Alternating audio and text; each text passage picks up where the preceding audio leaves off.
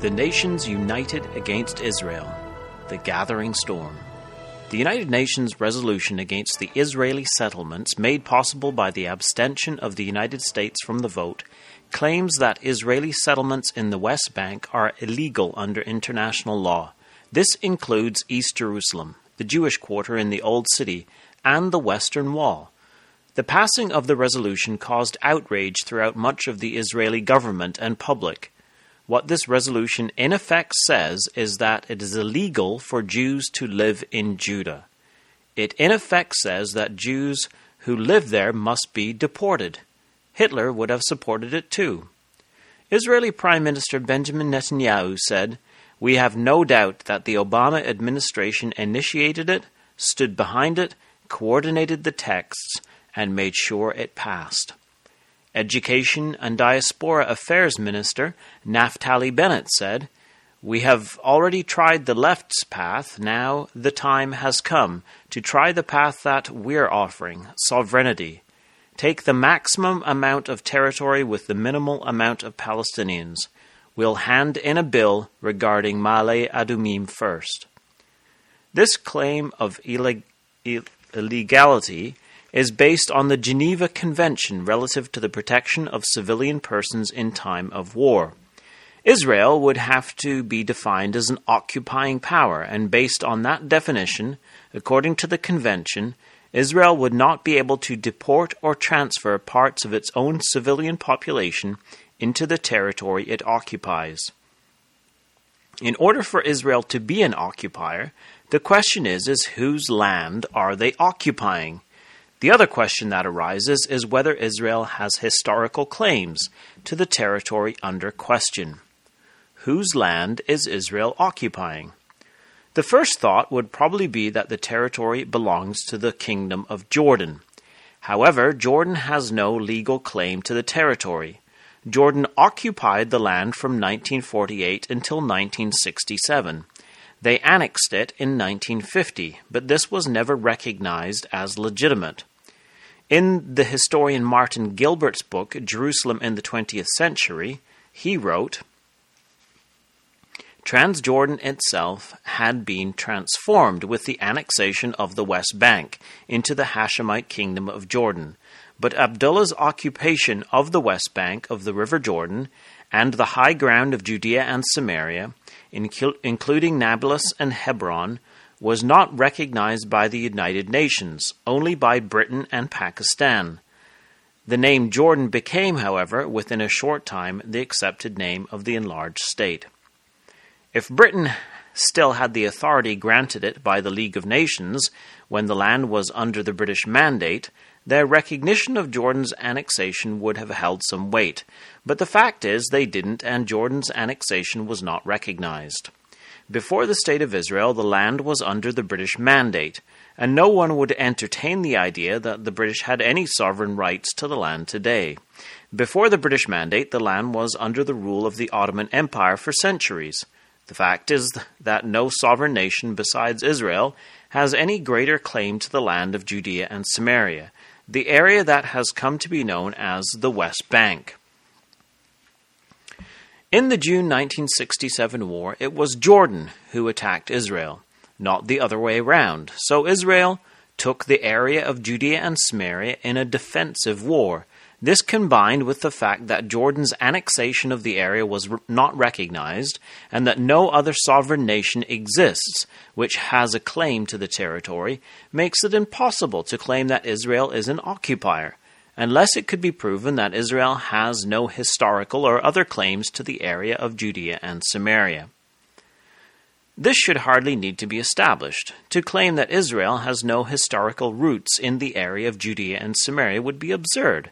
Yet today this is claimed. On April 15th of this year, UNESCO adopted a resolution ignoring Jewish ties to the Temple Mount, the Jerusalem Post reported.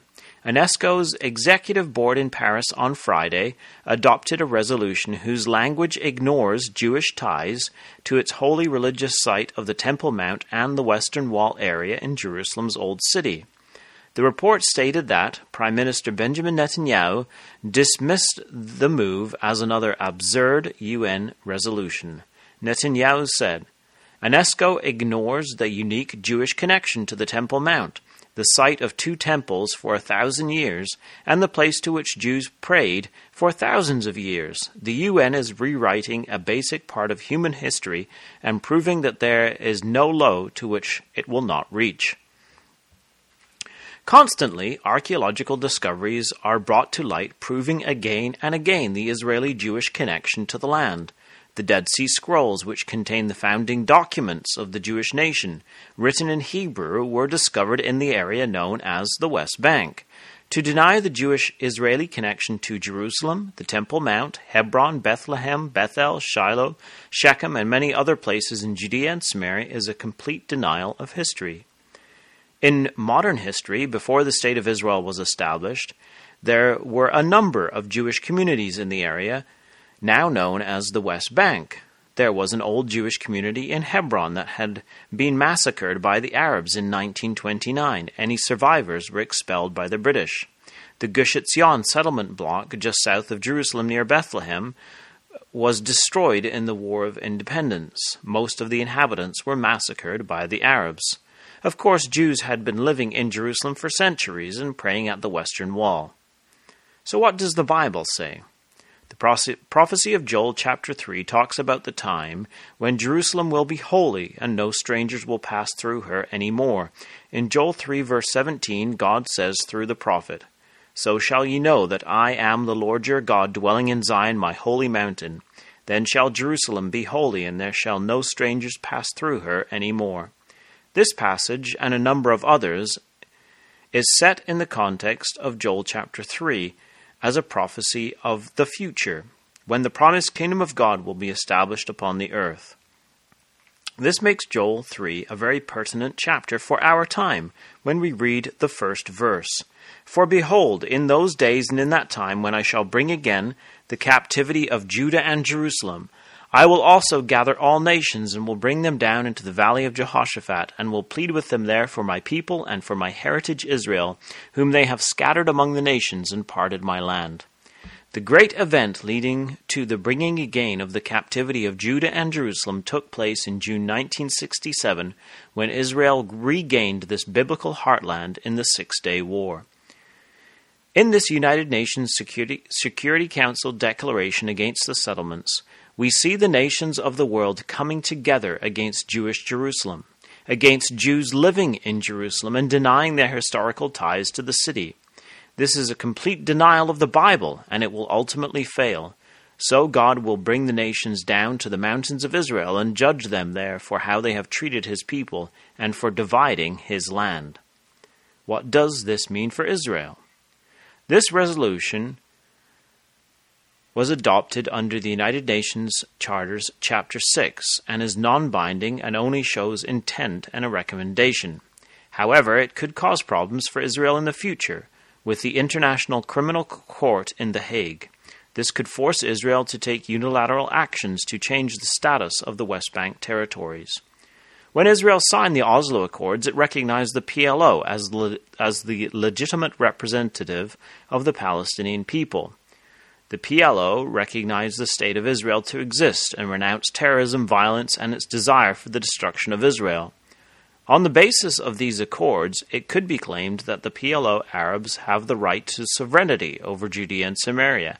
However, they haven't kept to their statements in the Oslo Accords, and Israel could easily terminate them. There is also talk of Israel annexing a large portion of the West Bank and placing it under Israeli law, the same as the rest of the state. A basis for war against Israel? Could this United Nations resolution bring the nations against Israel in war? This is in fact exactly what Joel 3 said would happen, as we saw in the first 2 verses. The prophecy goes on later to say in verses 10 through 12, "Proclaim ye this among the Gentiles, prepare war, wake up the mighty men. Let all the men of war draw near, let them come up. Beat your plowshares into swords, and your pruning hooks into spears. Let the weak say, I am strong. Assemble yourselves and come, all ye heathen, and gather yourselves together round about.